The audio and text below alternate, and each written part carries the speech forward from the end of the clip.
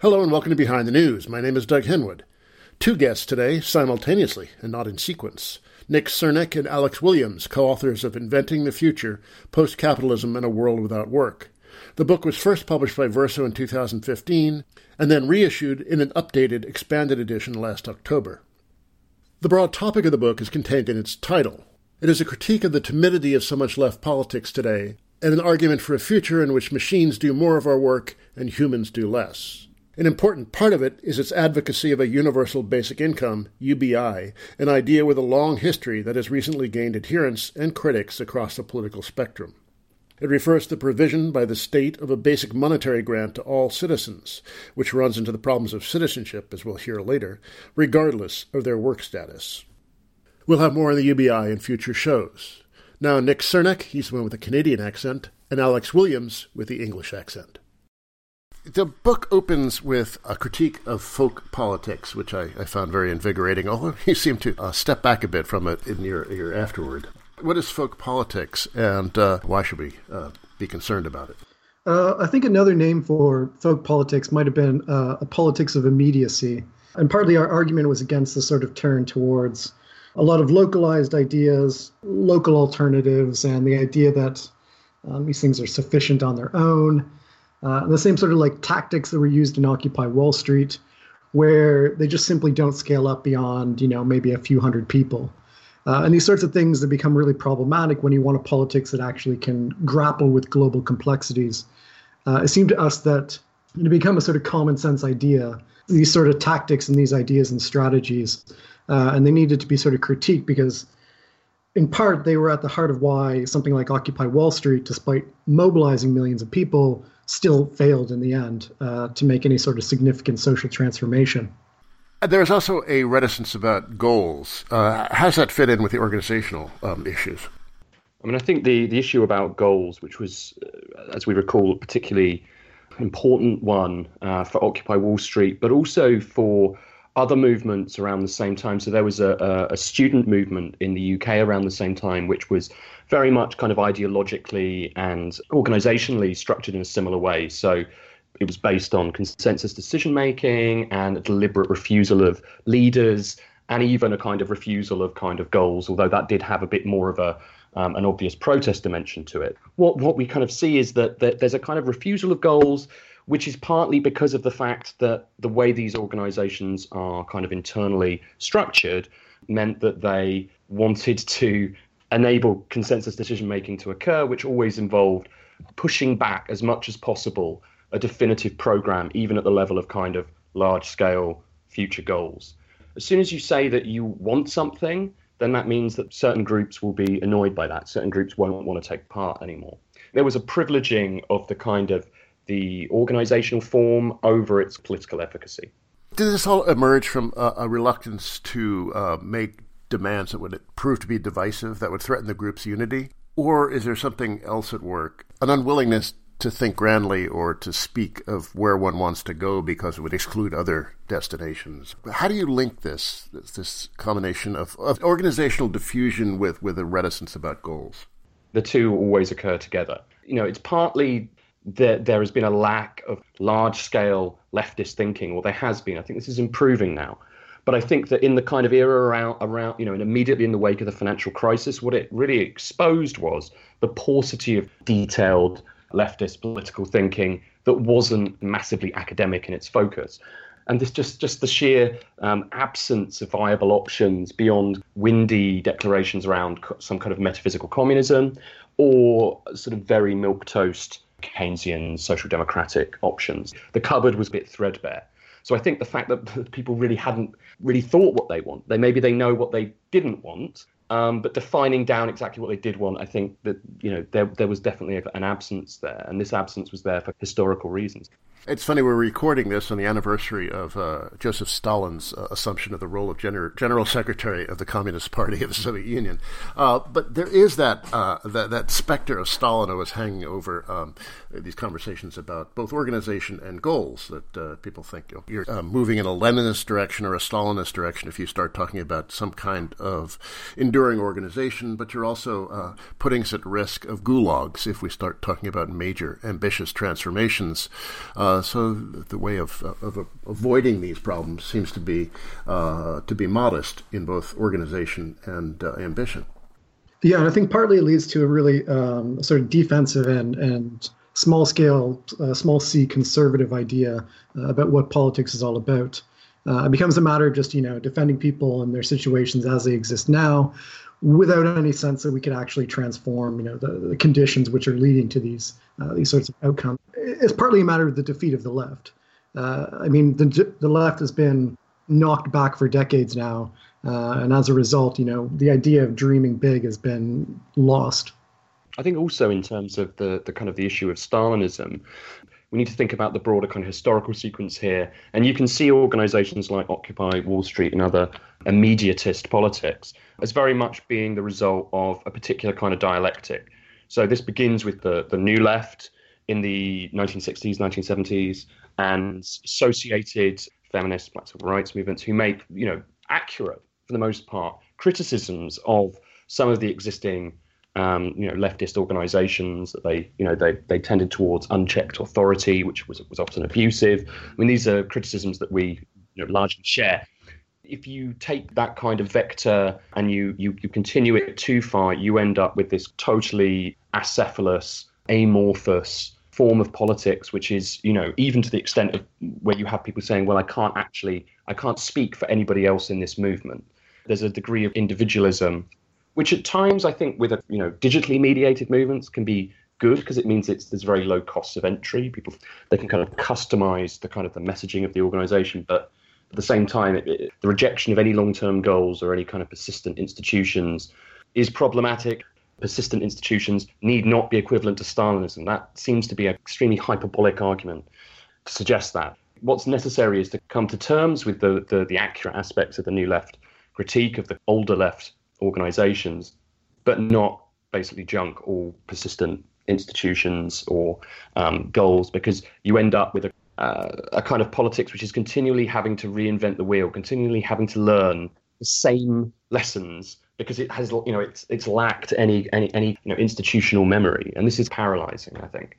It's funny how some of this thinking reproduces a Hayekian critique of socialism, in that Hayek's critique of planning is that we need the decentralized information provided by the market. The central authorities can't know what the wisdom of crowds can provide. There is this way in which this kind of radical politics reproduces neoliberalism, although it purports to be critical of it, but it also seems to reproduce a lot of its features.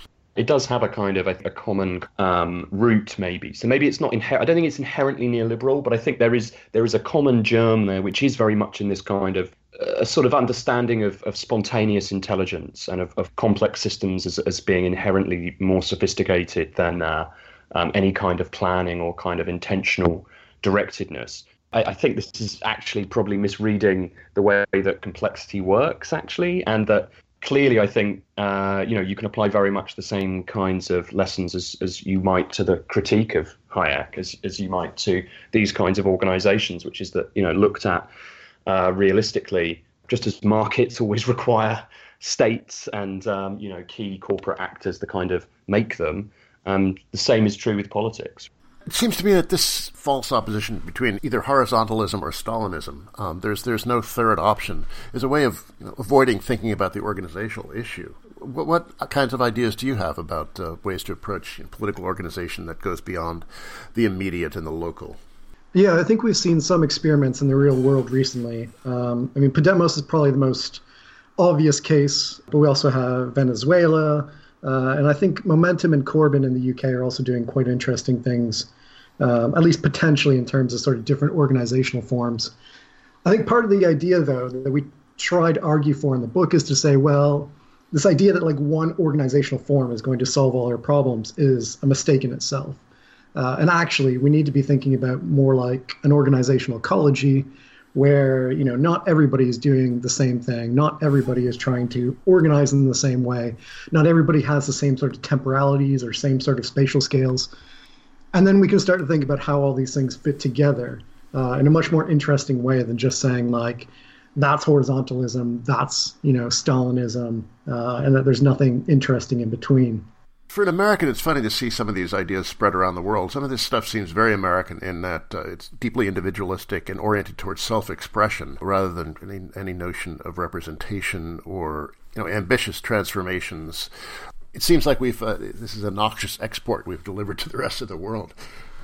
Well, I think there's a certain important point to be made, though, that organizational forms find their conditions at a particular historical moment. And so the organizational form of horizontalism emerged from, environmentalism and some other, new left movements. And at that sort of point in time, it did make a lot of sense. And it was responding to the particular conditions of that time. And then it just gets exported as this, universal sort of thing that has to be applied everywhere. And then it becomes really problematic. Same thing with, the Leninist model or Stalinist model or anything else. So we really need to recreate and pay attention to our own historical moment. That was the voice of Nick Cernick. I'm speaking with him and Alex Williams, the co-authors of Inventing the Future, Post-Capitalism in a World Without Work, from Verso. Okay, let's talk some about what kinds of ambitions you have. You really are looking for major transformations of the way we organize our material lives. Full automation, universal basic income, as it says on the cover.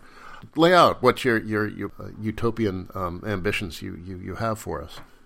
So I think the overall goal is essentially to end our dependency on wage labor, to end the coercive aspect of having to find a job in order to be able to survive under capitalism.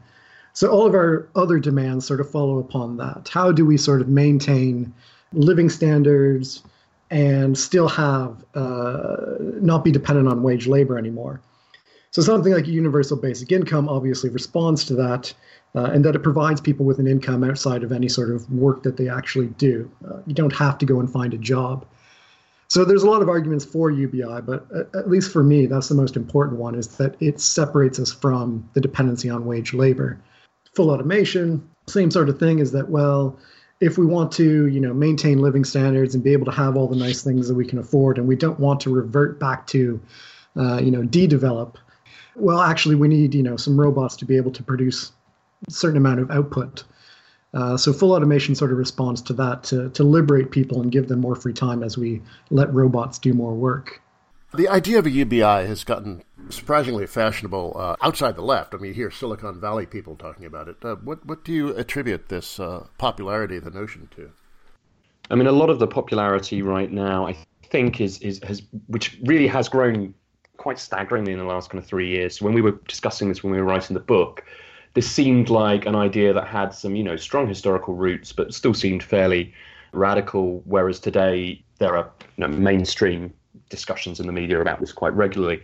I think it's partly to do with the automation question, often written up as robots about to steal your job. The Financial Times had a whole week on this last year, robots stealing your job. I think this is one of the things which is really pushing this to the fore. I think it's important to note, though, that not all UBIs are going to be emancipatory. And in fact, the fact that so many people from Silicon Valley are showing an interest in it demonstrates the fact that you really need to dig a little bit below just the term UBI before thinking that this could have any kind of positive leftist impacts. So I think the debate has kind of moved on from being one about trying to get this issue on the agenda towards being one which is much more hopefully focused on what does it entail, practically speaking. What's its relationship to existing welfare states? How is it going to be funded? All of these kind of things. What kind of level is it going to be set at? Because I think that we should be wary of neoliberals bearing UBI. Yes, well, you got to watch that hegemony stuff.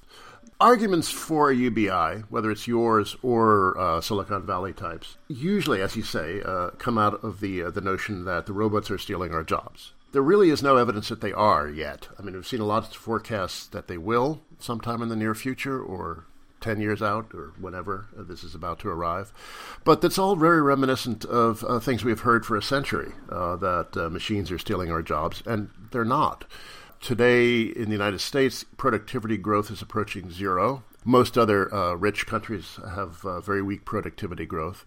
Job growth in the United States now is higher than one would expect given GDP growth rates. So we're not really seeing the robots moving in and expropriating our employment just yet. How crucial is that notion to your vision for the future? I think it's an easy way into something like UBI and a reduced working week. I don't think that there's sort of a risk of mass unemployment. I do think, though, what we've seen with automation, particularly in manufacturing, is that a group of people are pushed out of one sector and pushed into another sector. So economists are talking about, job polarization. The idea that a lot of middle class, middle income, middle skilled jobs have been disappearing over the past 40 years. And they've been replaced with a few high skill, high wage jobs, but also a whole large chunk of low skill, low wage jobs. And so we sort of see the labor market, people being pushed out to the edges. Now, I think what's sort of likely to happen is that that sort of process is going to continue, and that a lot of those sort of middle class jobs are going to continue to sort of disappear. I think the sort of conditions for automation today are different, though, from the past as well. The biggest one is simply, economic growth. Economic growth is the basis of job growth, and right now we have a period of secular stagnation, or whatever you want to call it. Global growth has been quite slow, one of the slowest recoveries on record. So there's a risk of not getting enough job growth through that. And America is, the top example. Everybody else is sort of drifting behind. The other sort of aspect as well, that if we do look at history, say the Industrial Revolution period, you have, say, from the 1870s to about the early 1900s, a period where there's a lot of automation going on. There's a lot of productivity increases, but wages are stagnant. People are living in mass poverty. People are living in slums. So I think even if we look at history, there's not necessarily a lot of case for optimism that things are going to be okay in the short term, at least. What is your scope of organization for EUBIs? Will we still have nation states, and the EUBI would be arranged within the national borders, or do you have something more transformational in mind? Well, I think it's important to note that the program that we set out, some people kind of think it's utopian, and it certainly has utopian dimensions, but there's an association with utopia that it's kind of a finished state, that it's a static, perfect final destination. And we're very much keen to note that it's the kind of stuff we're talking about isn't. It's basically designed to create a platform from which further leftist gains could be made. So from that perspective, we focus in the book largely on the level of the nation state, because that's kind of where we are right now. And realistically, the way that this would at least first emerge would have to be, I think, via individual nation states. Now, this obviously has some problematic dimensions in itself, particularly when you think about, the kind of global population and the fact that, ideally a UBI would be literally universal on a global level. But I think at least initially, the way we kind of envisage it would be that you would need to have some key leading states within the global economy adopt this kind of program and demonstrate that it could be successful. And then this could be exported more generally and taken up more generally. But I think initially you do unfortunately have to work within the kind of the bounds of the nation state. That said, however, an idea like universal basic income already starts to put questions on the kind of limited parameters of the nation state. And that's kind of intentional, I think. Obviously, there's a lot of tensions, political tensions around today over immigrants, migrants, and welfare benefits. I would think a UBI would only intensify that. So how do you address the kind of xenophobias that we see spreading around the world now in the context of a UBI? Well, I think partly a UBI gets rid of some of the stigma associated with people receiving benefits. So I think that's one sort of way in which it sort of undermines the existing structure of exclusions. But I think, the question about how does, not just UBI, I think it's actually a larger point about the welfare state in general. How does the welfare state manage something like open borders? Is it compatible with open borders? Is, I think, a really sort of big question that hasn't necessarily been answered yet. Yeah, and I mentioned Hayek in a bad way before, but he did have a pretty sharp critique of the importance of national borders in socialism and social democracy. And here he is, the voice of capitalist internationalism, advocating for the weakening of borders from a pure market point of view. Can this be done within a world of erasing borders, or will this sort of thing only reinforce borders? And I think at the moment, we're facing an almost global hegemonic realignment, which is going on, and it's not one that necessarily immediately favors the left, in its socialist, social democratic, or communist forms.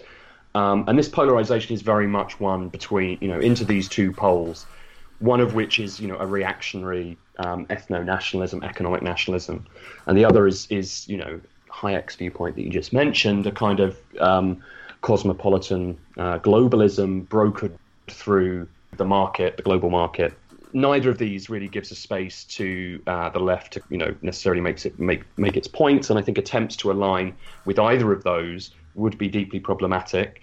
So I think in order to actually kind of surmount this problem, it requires a politics that I think does a bit more than simply kind of propose a post-work world. It explicitly requires a politics that's going to be able to channel some of the kind of the interests of ordinary people to a coordinate which is not one of these two, towards a kind of an actual leftism. And I think outside of that, it would be very hard to kind of promote this. But this is a kind of a very live issue, especially where both of us live in the UK, kind of following Brexit, where you can see that this kind of the space for a genuine leftism is being squeezed.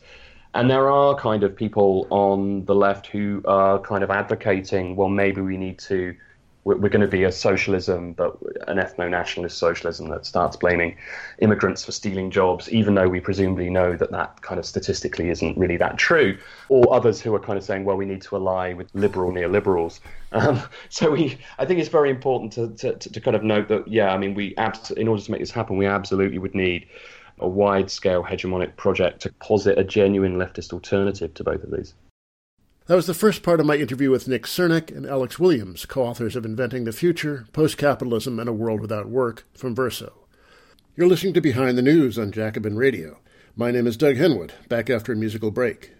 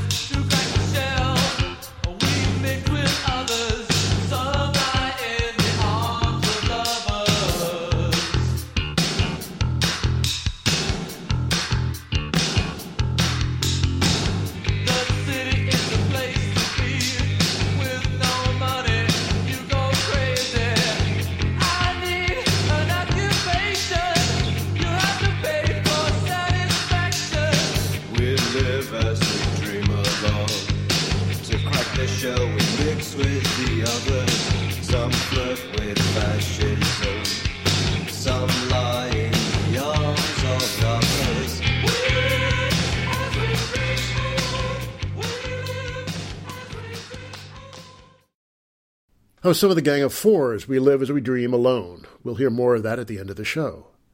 And now on to part 2 of my interview with Nick Cernak and Alex Williams, co-authors of Inventing the Future, Post-Capitalism and a World Without Work, first published by Verso in 2015 and reissued in an updated expanded edition last October. About 12 minutes in, Alex Williams will mention the Mont Pelerin Society. That society was called into existence by Friedrich Hayek in 1947 when he invited a few dozen scholars, mostly economists but also some historians and others, to a small town in Switzerland to plot a long-term fight against what he perceived as a rising threat from a Marxist and Keynesian left and to restore the ideals and practices of the 19th century laissez-faire liberalism. Hayek and his colleagues were quite canny. They knew there was nothing natural about capitalism and were prepared to fight a great political battle to make their dream a reality. They had some success, it must be conceded. Now back to Nick Cernak and Alex Williams. Whenever you talk about post-work world, I have the impulse myself, but I'm sure many others do as well, of like, who's going to make all this stuff? What will universal basic income buy if there are not people around to make goods and services? How do you solve this problem of work in a world where universal basic income may make you just want to sit around and watch TV? I mean, I think we have sort of cases where we can look at groups of people who don't have to work, retired people, and they seem to do just fine in terms of finding things to do and, sort of continuing on with their lives, usually in a much more pleasant fashion than their work lives were. You also have one of my favorite cases is like just the royal family in the UK. Doesn't have to work, doesn't have a job, but manages to do just fine. without having any job that they have to do. Their job is inspiring all of us. Yeah. I mean, I think there are real serious and big questions about what would people do in a sort of post-work world. And I don't necessarily think we have the answers to that yet. I think the biggest one is maybe less about what would people consume in terms of material goods, but how would people find meaning in a sort of post-work world? I think a lot of people... No, but I'm asking, like, how will they know that the lights will go on if will there be electricity if there's nobody to work in the power plant or provide the energy or work on the transmission lines? I mean, do you think this is all going to be automated, or will people still have things that resemble jobs now, even though they might change in some of their aspects? I think it would be significantly reduced effectively. I think, Keynes's idea of the 15-hour work week or something like that would be the sort of plausible goal that you would be aiming at.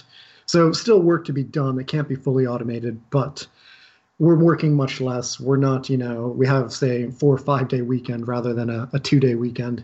That sounds delightful. Yeah. It's striking, reading your book now that so much of the left has been taken a very anti-technological turn. There's all these critiques of alienation through technology, and there's a great deal of almost backward-looking quality to a lot of what passes for a left these days. You guys reject that nostalgia and really embrace technology and in a very ambitious way. Technology really is at the core of your vision of a post-work world, right? I mean, in part. I mean, I think the because of the kind of thing that you mentioned, Doug, that a lot of the left has become almost intrinsically kind of anti-technological. From its more kind of theoretical wings to its more kind of activist wings, viewing all technology as inherently always already capitalistic and kind of being capable of no other kind of effects. I think that leaves people who say actually technology can be useful, can end up positioning them as looking as if they're kind of techno-determinist or completely techno-optimistic. We're not either of those things. I mean, I think the key thing is kind of technology plus politics. So technology kind of changes the nature of the political and economic and social opportunities, and it's something that politics can organize around and can kind of intervene in. But I don't think it's enough to say that kind of, to take the kind of ultra kind of techno-economic deterministic kind of viewpoint, which would be to say that, eventually the technology will simply, eliminate capitalism because it will eliminate scarcity. I think, everything that we know about how capitalism is able to evolve and to continually ward off its own destruction tells us that I think even post-scarcity technology would probably not be enough. It's technology, but it is also politics, and it's thinking about how politics of the left can think about technological changes which are coming and anticipate them. And I think the left has been quite poor over the last 20 or so years in terms of actually being able to anticipate what's coming and prepare for it. So a lot of the way that you can see, gigantic technology platforms dominating, a lot of our kind of social infrastructure today, it's partly a testament to the fact that the left simply was not active enough and politicized enough in organizing around these new kinds of ways of organizing society. And I think, in order to have a kind of more powerful left, we need to be able to kind of make the most of those opportunities. I've been struck by people who, for example, are very critical of Uber and just instead would like to go back to the old mode of doing taxis rather than thinking about how that kind of technology could be used in a more cooperative way. It could really transform the nature of ownership and the organization of the labor, yet the most common reflex seems to be just to want to go back to the old way of hailing a taxi. The sort of optimistic approach to technology is just Marxism 101. Marx saw capitalism as developing the productive forces of society in such a way that it would then enable communism to emerge. And he has, this point in the German ideology where he's talking about the fact that if we don't have the sort of technology available to end scarcity and to reduce the necessity of want, then we're just going to end up into a chaotic, conflictual situation. So technology is absolutely essential if we want to think about socialism or communism or post-capitalism or anything better than this world. We've been talking most about paid work, but then there's also a whole bunch of unpaid work that's sort of, when they call it carrying labor or social reproduction labor, that's done disproportionately by women. How does that fit in to your vision of a post-work world? So I'm writing a book on this actually right now with Helen Hester, and it's sort of oddly something which doesn't really get discussed. So you sort of have a group of post-work people who talk about wage labor a lot, typically masculinized labor. And then you have feminists who critique those post-work people for not talking about unpaid labor.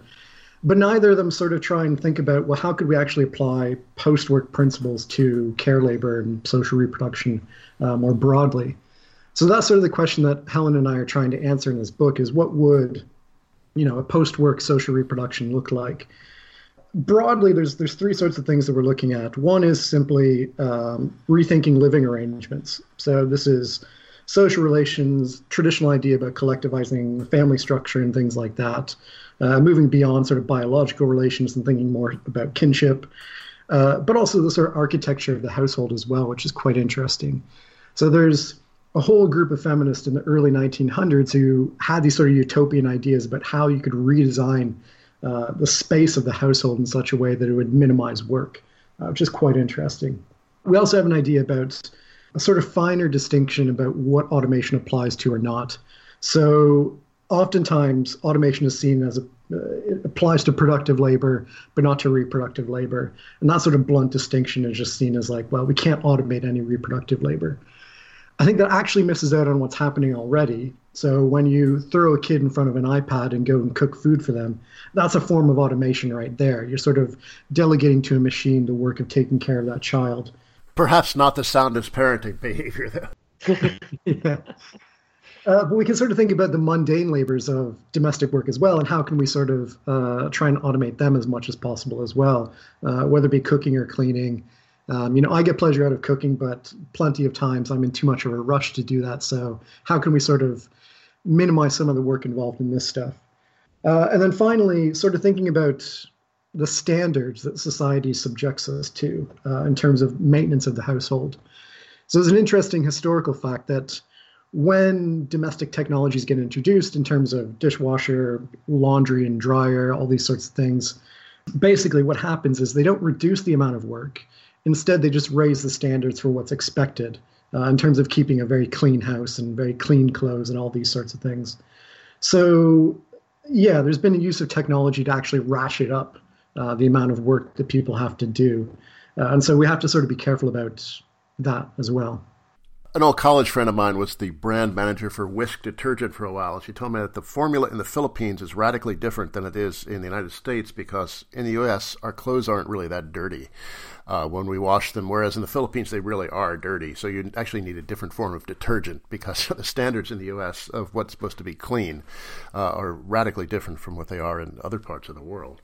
Well, how do we get there from here? What's your idea of organization, institutions that will lead the way there, and the process of propagandizing your vision of a different world? It's hard to imagine conventional political parties, as we know them now, adopting this kind of agenda, but it's also very difficult to imagine trade unions also embracing a post-work world. So, how do you see the mode of transformation? How do we get there?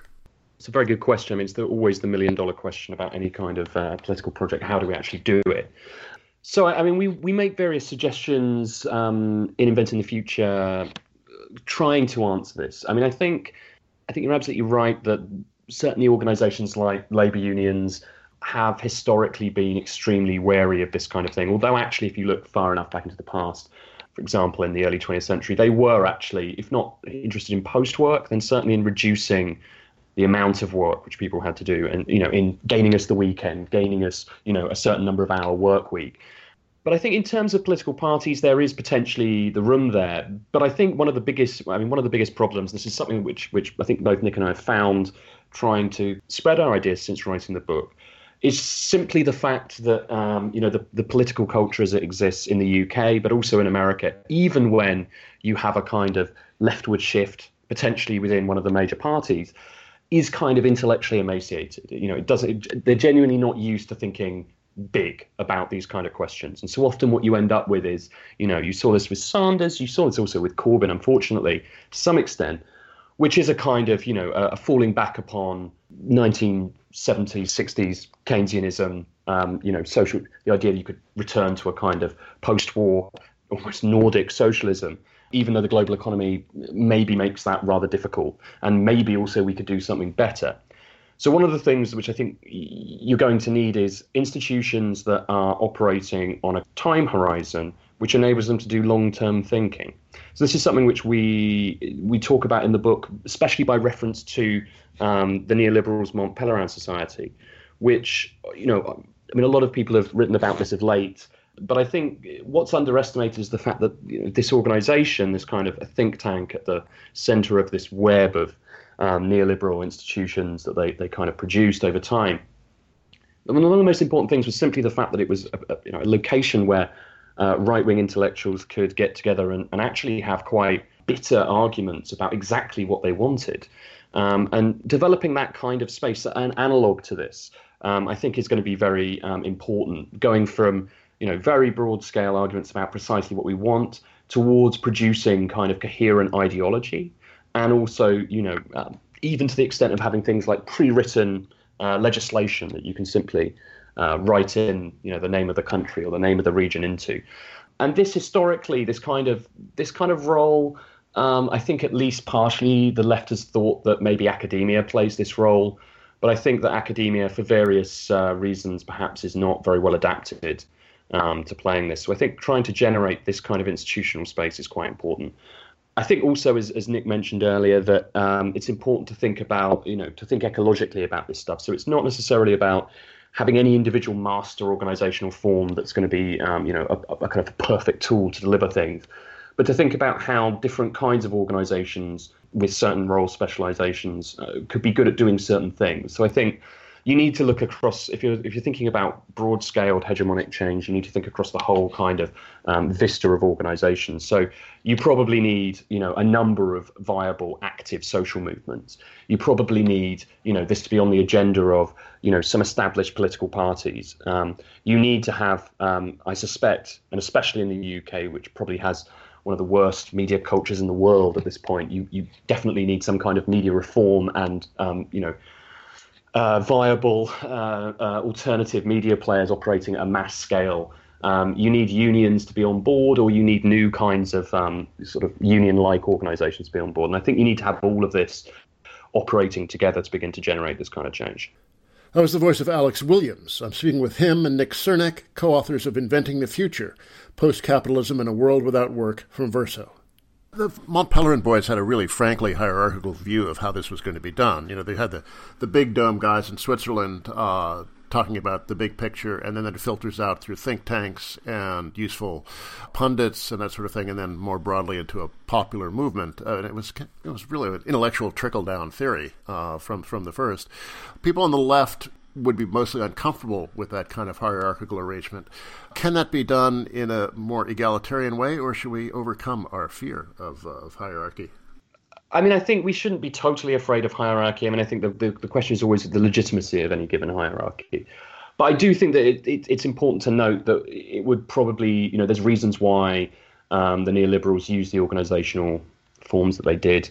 It's also the case that obviously, because whilst they were radicals, even within the right of that time, they were at least on the right. They were at least proposing solutions which were going to restore profitability, increase the amount of, the take of the surplus that corporations would get. So they were able to find funders for this relatively easily. So there are some asymmetries which I think you have to consider here. So ideally this would take some a more egalitarian form. But I think what's more important is to think about the fact that not all organizations need to be, for example, totally open.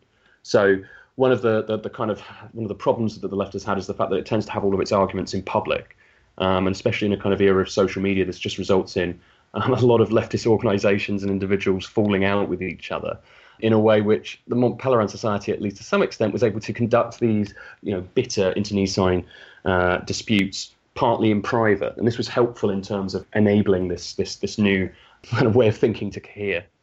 On the think tank issue, because I think there's a good example in Barcelona, the municipal government where they've got, sort of almost participatory think tank.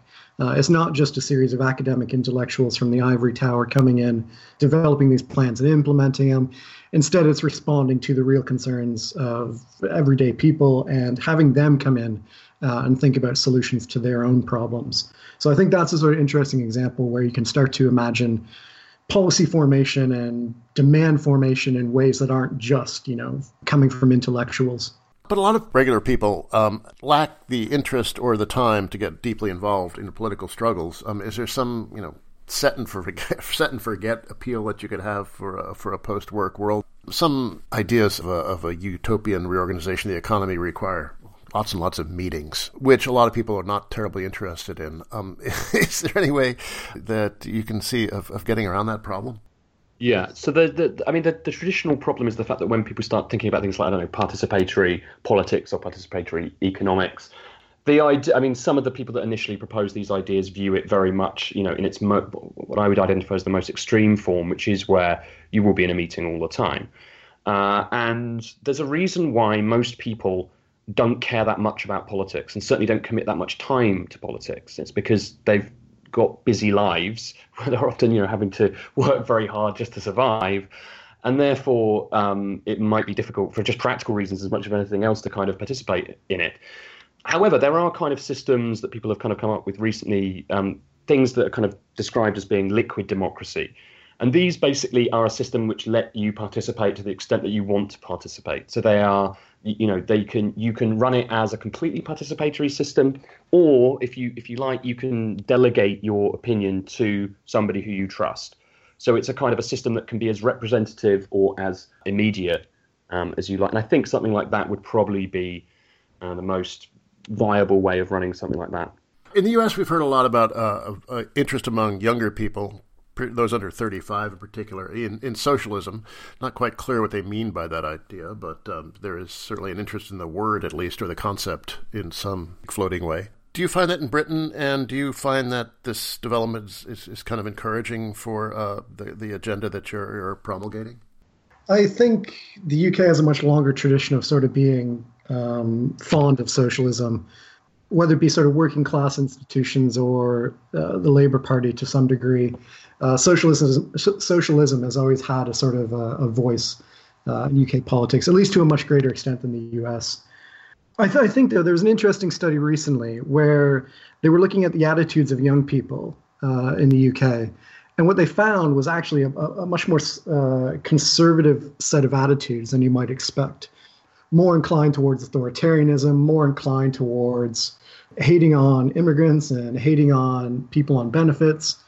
And partly, I think this is, Thatcher's legacy, essentially. This is hegemony at work that's changed people's mindsets in such a way. I don't know whether the left is really being reinvigorated as much as we might want in the UK, though. I think it's still the case, though, that if you kind of polled some key kind of socialist proposals, that there's still a widespread support. I mean, the kind of corollary to what Nick's saying is that throughout the era of neoliberalism, social attitude surveys demonstrated that most people did not support any of its hallmark policies. So I think there is still the kind of some of the basis from which to kind of prosecute socialism. I think it's very interesting looking at the movements in the US over the last kind of decade, where I think now the statistic is more people under 35 support socialism than capitalism. Yeah, I mean, it'd be very interesting to think about exactly how and why that's come about, at this particular time in this particular place. I do think we need to clarify what does socialism actually mean. I mean, I think for a lot of young Americans, it means good things, but not necessarily amazingly radical things for the rest of the world. So things like universal healthcare, for example. I do think that kind of that there has been a kind of resurgence in socialist parties throughout much of the West. So you can see this in Europe, you can see this in the UK, you can see this in America with the Sanders campaign, and also with a slight uptick in the membership of Democratic Socialists of America. I think there needs to be a lot more work on what this means. What is this socialism? Is it just a kind of retro 30 glorious years post-war socialism, in which case, how is that going to work given the changes in the economy? Or if it's something new, and I think we would prefer it if it was something new that really spoke to the kind of conditions of today, how is that going to work? What's that going to look like? I think there's a lot more work to be done fleshing that out. Well, I think it's worth not presupposing exactly where they stand as well. I think that actually it's sort of a collective information, and that's really one of the political tasks, is to establish what socialism means and sort of direct people towards it. Yeah, Thatcher famously said that the economics was the means, but was the point. The point was to change people's souls. She certainly was successful in that in a lot of ways. But that effort now seems to have run out of steam, and it seems like there are a whole lot of souls up for grabs right now. So I think in the UK it's a bit more complex, because you have not only a sort of polarization between the left and the right, but you also have the Brexit question, which is really dividing people, and actually I think giving some life to what is effectively a dead liberalism. But the sort of pro-EU, pro-Remain voice is dominated by the centrist liberals, who are managing to co-opt a lot of people from the left and the right back into that centrist project in a way that, if we didn't have Brexit, it just wouldn't be an issue. I think we'd have a much more clear delineation between the left and the right. Yeah, well, we've got that with Trump, and whereas Hillaryism seems more attractive now than it did a year ago. But there does seem to be this. It's like that neoliberal order has ceased to be functional. Growth is very weak. None of the dynamism that we saw in the first couple of decades of the neoliberal era, that's all gone now. So there's this kind of weird ideological zombie effect where people, the neoliberal ideology seems still to be dominant, but it's not really working, and it doesn't really grab people the way it perhaps once did. Doesn't that offer some promise for the future? I think it does, but I think we have to be. I mean, this is a debate that Nick and I have had many times. Exactly, where are we in the death of neoliberalism? I think we are somewhere within it, but I think because of the way it's become so absolutely embedded, particularly in the US and in the UK, it's absolutely embedded, at the infrastructural level, that it doesn't, it's the kind of thing which it doesn't really matter even if no one believes in it anymore. It will still keep going for quite some time without a project to deliberately and methodically dismantle it. I think there are also people who still believe in it. I think it has become the kind of common sense of how you manage, and that this will persist for some time. The kind of the right-wing putative replacement for it, which is this almost sort of Putinist ethno-nationalism of the kind that's being, to some extent aped by Trump, to some extent being aped by Theresa May in the UK. It's unclear what its ultimate relationship with neoliberalism is going to be. So, I mean, if you take all of what it says as at its word, then it would seem as if it would be making some significant breaks with it, particularly at the level of the involvement of the state directly in managing the economy, particularly in things like industrial policy. But that remains unclear. I think the way that Trump has kind of stuffed his cabinet full of Goldman Sachs ghouls sort of points towards some of the limits of this. I think potentially something like Brexit is simply going to lead to an accelerated, even nastier kind of neoliberalism, even if there isn't even any kind of attempt to justify this at the level of discourse. This is at the kind of the most depressing kind of way of looking at it. But I do think there is a big opportunity here to put forward a bold new vision. The energy behind neoliberalism is completely, I think, ebbed now. I think there's also the important point that actually, neoliberalism is also a sort of regime of accumulation, and nothing on offer poses any sort of suggestion about how you would get capitalist growth going again. Trump doesn't have an answer to that. Theresa May certainly doesn't have an answer to that.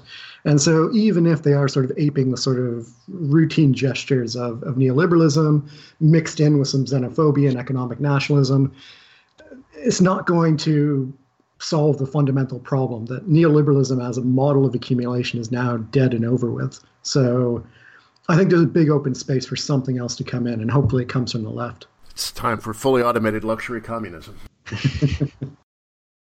That was a concluding part of my interview with Nick Cernak and Alex Williams, co-authors of Inventing the Future, Post-Capitalism in a World Without Work from Verso. Every time I interview an advocate of a post-work world, they have a problem dealing with the challenge of production. Robots won't be able to do everything. We'll always need human labor.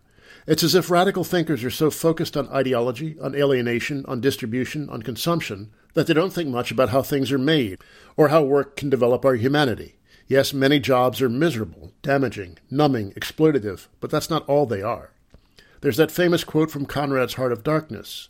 I don't like work, no man does, but I like what it's in the work, the chance to find yourself, your own reality, for yourself, not for others, what no other man can ever know. Though this captures something important, it is still an individualized understanding of work and not a social one. We're social beings, and our efforts to labor together to make things are part of that sociality. I'm not sure that the post-work party really addresses all this in either its practical or idealistic aspects. But I'm still entertaining options. That's it for me, Doug Henwood. Let's go out with this, some more commentary from the Gang of Four, and another quote from Joseph Conrad. Till next week, bye.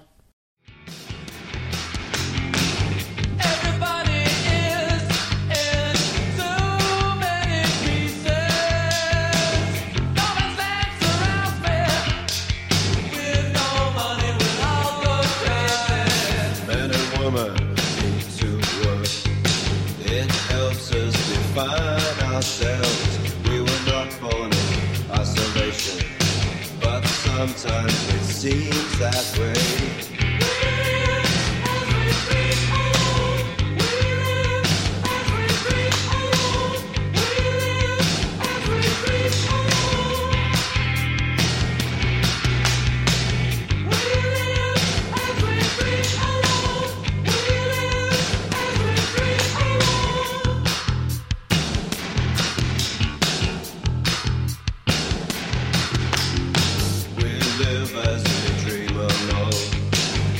Between our